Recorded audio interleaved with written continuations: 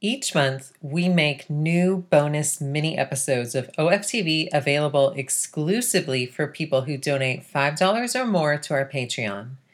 These episodes feature scandalous stories from trans history that don't quite warrant a full episode. Here's a sneak peek of the next bonus mini episode, available now for patrons at patreon.com/OFTV. Here's how Aisha described it as translated by Zagria. Quote, "The first time I smuggled 6 kilos. That went well, so I asked if I could bring some more because I got paid per kilo. For 2 years, I landed every month at Schiphol with 45 kilos of cocaine. I had an expensive mink coat on, such as Princess Wilhelmina would wear. Then I walked directly into the arms of customs." This drug smuggling landed her 5 years in prison. When she was released, Aisha moved into her parents' home in Amsterdam.